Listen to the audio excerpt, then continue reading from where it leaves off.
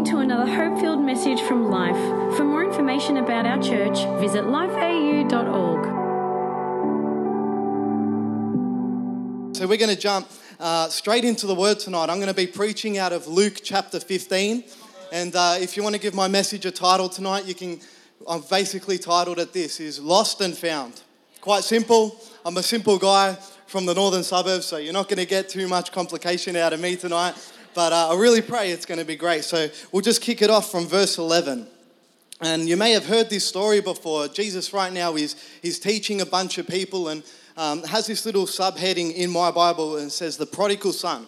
And a lot of people may have heard this story, but I'm going to give it a bit of a different twist tonight and just believe God's going to be on it. But in verse 11, Jesus says this. He goes, "A man had 2 sons, and the younger of them said to his father, 'Father, give me the share of the estate that falls to me.'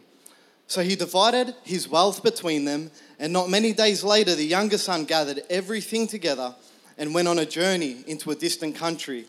And there he squandered his estate with loose living. Now, when he had spent everything, a severe famine occurred in that country, and he began to become impoverished. So he went and hired himself out to one of the citizens of that country, and he sent him into the fields to feed swine." So this guy's like living it up in his father's palace, wealthy, says, "Dad, give me a share." Goes and lives it up, lives the high life, and now he's working for someone else. Doesn't get worse than that, does it? And then he turns around and it says, he sent him into the fields to feed swine, to feed pigs. And he would have gladly filled his stomach with the pods that the swine were eating, that the pigs were eating. And no one was giving anything to him. But when he came to his senses, come on, how many people are thankful that we can come to our senses? But when he came to his senses, he said to himself, "How many of my father's hired men have more than enough bread, but I am out here dying with hunger? I will get up, I will go to my father, and I will say to him, 'Father, I have sinned against heaven and in your sight, and I am no longer worthy to be called your son. Make me as one of your hired men.' So he got up and came to his father, but while he was still a long way off, his father saw him and felt compassion for him and ran to him and embraced him and kissed him. And the son said to him, 'Father, I have sinned against heaven and in your sight. I'm no longer worthy to be called your son.' But the father said to his slaves, 'Quickly bring out the best robe and put it on him, and put a ring on his hand and sandals on his feet, and bring the fattened calf and kill it, and let us eat together and celebrate. For this son of mine was dead and has come to life again. He was lost and has been found.' And they began to celebrate." How amazing is that story? The father is there with open arms. The moment the son was coming back, the father was waiting, ready to embrace the son. But as the story goes on, and there was 2 sons in this story. The other son, the older son, was in the field, and when he came and approached, he heard the music and the dancing. Imagine hearing dancing. Like, how hard were these guys going to hear the dancing? Like, you're coming back to the house, and I don't know what they're doing, but they're all stomping. I don't know if you heard it 2 floors up, but it sounds like some of that was going on. And he said to him, "Your brother has..." He asked one of the servants, what the heck is going on here? And he said to him, "Your brother has come, and your father has killed the fattened calf, because he has received him back safe and sound." But he became angry and was not willing to go in. And his father came out and began pleading with him. But he said to his father, "Look, for so many years I've been serving you, and I've never been... for so many years I have been serving you, and I've never neglected a command of yours, that you have never given me a young goat so that I might celebrate with my friends. But when this son of yours, who has devoured your wealth and with prostitutes, you killed the fattened calf for him." And he said to him, "Son, you have always been with me, and all that is mine is yours. We had to celebrate and rejoice, because your brother, he was dead, but now he's begun to live. He was lost, and he has been found." So I'm going to pray for a minute, and then we're going to jump straight into it. But God, we thank you for tonight. I thank you, Father, that your heart is towards us. I thank you, God, that your love is here to meet us exactly where we're at. God, I pray right now, God, that you would anoint my words, that Holy Spirit, you would have your way in this service, God. I pray for every heart in this place, God, that healing would right now meet us, that hope, God, would arise. God, we pray for life where death has ruled, God, and we pray that tonight you would have your way in Jesus' name. And everybody said, amen. I've got a question for you tonight. Have you ever found yourself, I don't know, doing life, walking about, and you just realized you've lost something? I don't know about you, but it happens to me all the time. And my wife says, always just yells out when I'm saying, babe, have you found my wallet? Do you know where it is? She goes, you'd lose your head if it wasn't screwed on. And I think that that's quite true. I probably would lose my head. But I find that a lot of us in life, like we're always losing something. When we go to the shopping centre, my wife, like she'll park the car, we'll go shopping, we'll come back, she can't remember where she's parked it. I don't know how that one's possible, but it is quite possible. When I was in America, I was travelling with some mates, and we went to Miami, to New York, and to a few other places. And we went to New York, and we had a great time. We were there for five nights. It was just unreal. We're leaving to go to another place. We get to the airport, we go to check in, and my best mate, Az, has left his passport in the hotel room. Again, don't know how that one's possible, but it is. But I find that in life, like if we lose something, we just go absolutely crazy trying to find it. Can anyone agree here tonight? Like you're just like, oh my goodness. Like with my keys at the moment, I've lost them. My house keys, my work keys, the office keys, I don't know where they are. I can't find them. It's driving me crazy for the past 5 days. Pray for me. I know there's a bit of confession right here. Hopefully no one breaks into our factory and steals everything. But right now, that's where we're at. And anyway, I'm getting lost in that story. My point tonight is that we get crazy when we lose something. And we get obsessed with finding it. Jesus Christ is the same. His prerogative is to recover what he has lost with humanity. Jesus said this in Luke 19, verse 10. He says that the Son of Man has come to seek and save that which is lost. And I love this word save. For a lot of us, we're like, oh, save? I don't need saving. Like, I'm good. Like, life is good. But I love this word because it's not like the word save is this Greek word. It means sozo. And it basically means to deliver, to set free, to heal, to bring hope. It's basically this all-encompassing word that wherever you're at right now, God wants to meet you exactly where you're at. You might be going through a time of depression. So, God wants to meet you right where you're at and bring healing and bring hope. Anything that you go through, I love that God's word is there meeting us, and Jesus has this prerogative to come and seek and save that which is lost.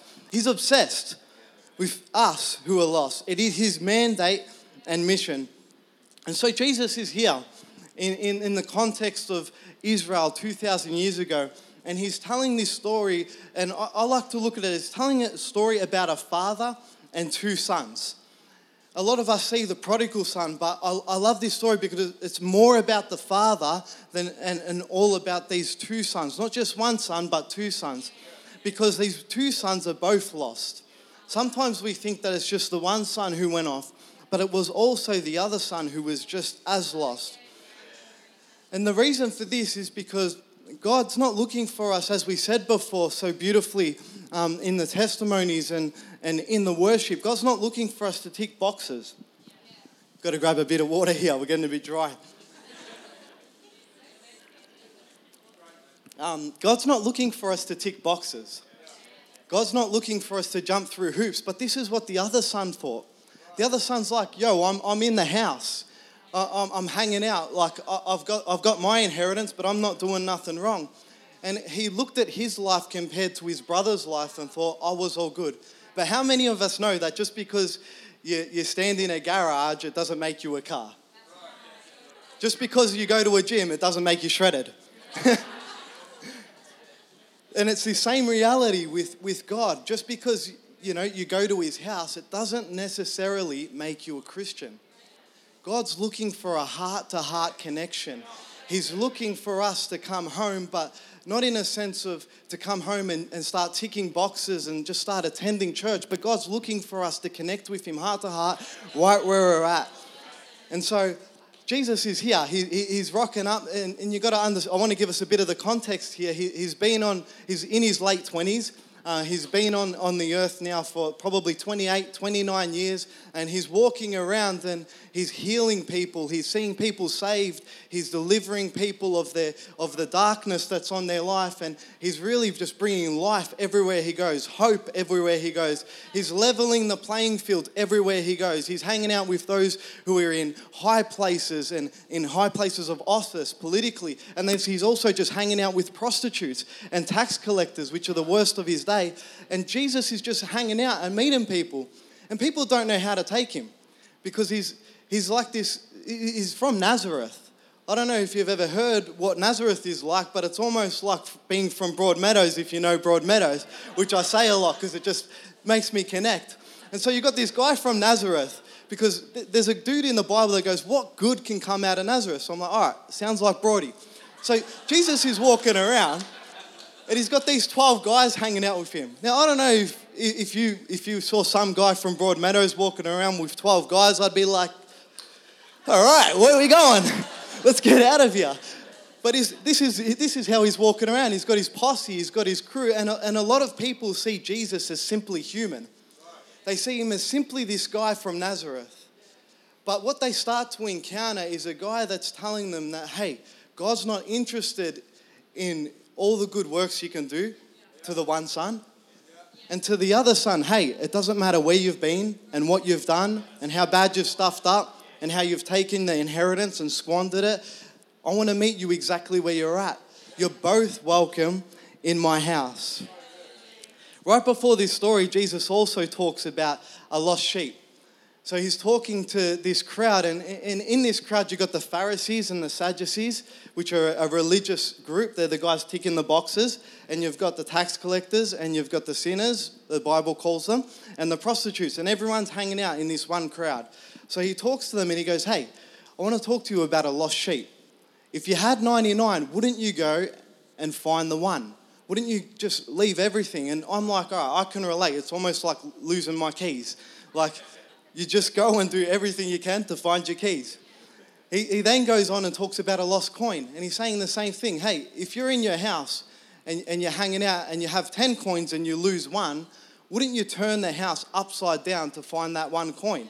And then you start celebrating after. So everyone's sitting there going, oh yeah, this makes sense. All right, yeah, we would go and find what is lost. And this is when he gets to the father and the two sons.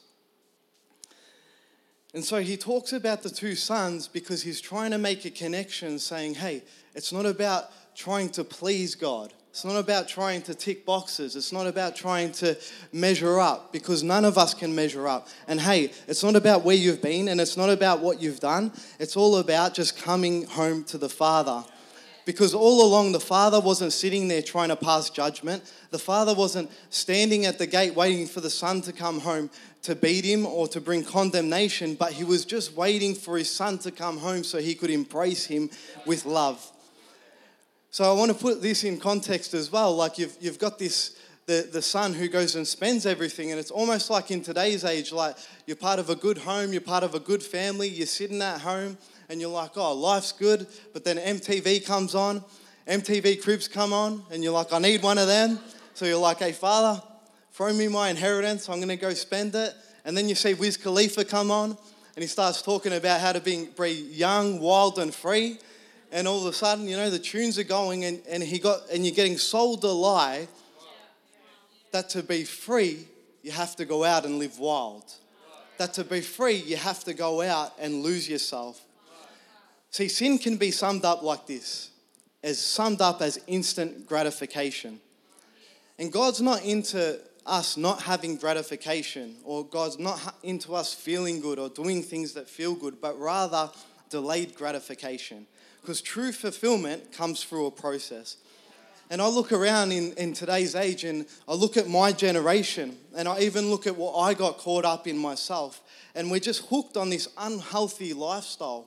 We're going out and we're losing ourselves in party scenes and getting drunk and taking drugs. And we're hooked because we're hooked on this lie that happiness can come through instant gratification. It's like sex outside of marriage.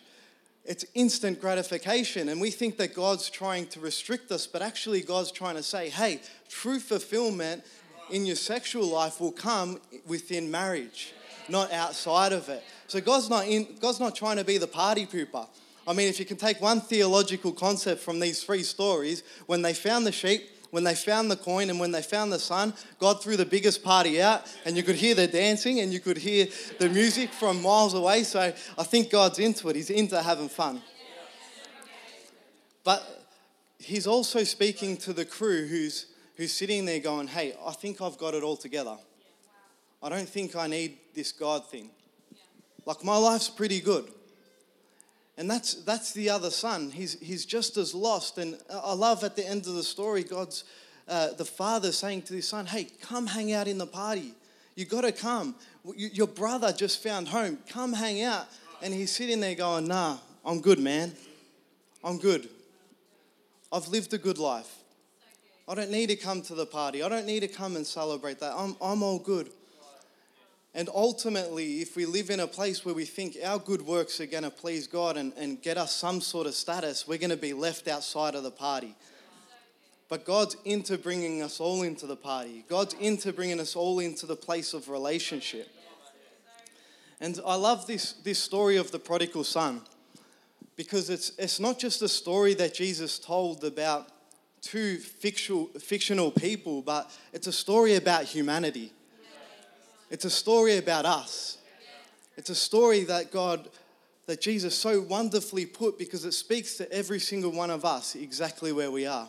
If I can just have the keys come up and join me. But the first time we actually see this story outplayed is in the story of creation. And you see God, he creates the world, and he creates man and he creates woman, not, as we've said, to have somebody that's going to jump hoops to please him, but he creates us simply for relationship. Simply to have a loving relationship with someone who is just like him, with someone who can reciprocate love back. Not someone that's obligated to love, someone that's robotically loving back, but somebody that can love just straight back out of their heart. So God creates Adam and Eve, and he creates this perfect world that we now live in today, but it's not so perfect today. And within this garden that God creates called Eden, which they're living in, there's this tree there. And I like to call it the tree of choice. And why I like to call it the tree of choice, because it was this tree that determined whether we would love God with everything, whether we would accept him and say, hey, we want to do relationship with you, or we would say, hey, we're good. We want to do it on our own. And this tree was the tree of instant gratification. Because when Eve looked at the tree, when Adam looked at the tree, the Bible says that the fruit on the tree, it looked good to her eyes, it looked desirable to her flesh, and it was able to make her wise. The Hebrew word for wise is that it was able to make her successful. It was able to bring her fulfillment. And so much of what we try to do outside of God's purpose is because it looks good to what we see. Because we believe the lie that it's going to feel good to our flesh. Because we think that there's success out there. And God's plan was never to say to humanity, hey, I don't want you to have things that look good, and I don't want you to live a life with things that feel good. And God's plan wasn't to say, I don't want you to have success, but God's plan was to give us a choice to say, would we take it on our own, or would we get all of that through him? And once we took the fruit of that tree, we fell. Theologians like to call it the fall. I like to think that we haven't stopped falling since. And you look at the world today and the things that are happening in our world, and the brokenness and the hate and the violence. And you look around and you see that we've just kept falling. We've just kept falling. A lot of us have kept making choices, myself too. All of us have kept making choices, saying, God, we're good. I'm going to chase after what looks good, what feels good, and what will bring me success on my own. But God's calling us home to say, hey, I've got things that will look good, I've got things that will feel good, and I've got true success for you. But it's not found in accolades. It's not found in achievements. It's not found in trying to obtain as much as you can of this world. It's not found in getting high and getting drunk. I've tried all that personally. It left me broken. It left me wound out, empty. But it's found in a relationship with Jesus himself. And so Jesus comes to the earth a couple thousand years after this, walking and talking and trying to reach our hearts, trying to reach us with this message to just say, hey, come home. And there was a second tree, another tree of choice. It's called, we know it as the cross. This tree, it didn't look good. This tree wasn't gonna feel good. There was nothing in this tree that would look successful. It was a tree, an instrument of torture and of death. But the Bible says in Romans that the wages of sin is death, which basically means that the consequence for us saying, God, we don't need you, is death. Because we're literally saying to life himself, to the force of life, hey, we're good on our own. And so Jesus comes and the very death that we deserve, the very brokenness and emptiness that we deserved, was all put upon him at the second tree of choice, at what we call the cross. And I sit there and I go, what drove Jesus to do that? It was every one of us. It was knowing that on the other side of the cross, on the other side of taking our sin, on the other side of taking our shame, on the other side of taking the death that we so deserved, was the fact that his kids could come home. Was the fact that his kids, no matter where they're at, no matter what they've done, no matter how they've spent it up, no matter how hard they've lived this life, no matter how good they think they've done it, that everybody could have a seat at the table, that everybody could be invited to the party, that every single person now can be welcomed back into the Father's arms. And I love that tonight we've already heard so many times from people that God has met them exactly where they're at. And tonight I want to give every single person in this place an opportunity to respond to Jesus. When I was 18, I had an opportunity to respond to Jesus. And I didn't have it all together. My life didn't look perfect. I was so broken and so hopeless and so empty at that point that I was almost just questioning in my head, what is the point of living if just to live another 50 years of this empty life, just to die? And it was at that point when I was 18 that God came knocking on the door of my heart and said, hey, would you let me in? Would you come home? Would you give me everything that you are? And it was in that moment that everything changed for me. It was in that moment that my hopelessness now turned into hope. That my anxieties and my fears now turned into power and strength. It was in that moment that my weaknesses now became strong. It was in that moment that the hatred that was in my heart and the unforgiveness that was in my heart turned into love. You know, we look at the world right now and what is going on, and a lot of us are going, where is the answer? And it's not found in a religion. It's not found in an ideology. It's found in a person, and his name is Jesus. Because only he can come into our hearts and change everything. Only his love, his real love, not an idea, not a concept, not a philosophy. It is only his love that can bring life where there is death. It is only his love that can bring hope where there's been hopelessness. We hope you enjoyed this podcast from Life. If you have any questions or want to contact someone about this message, visit lifeau.org.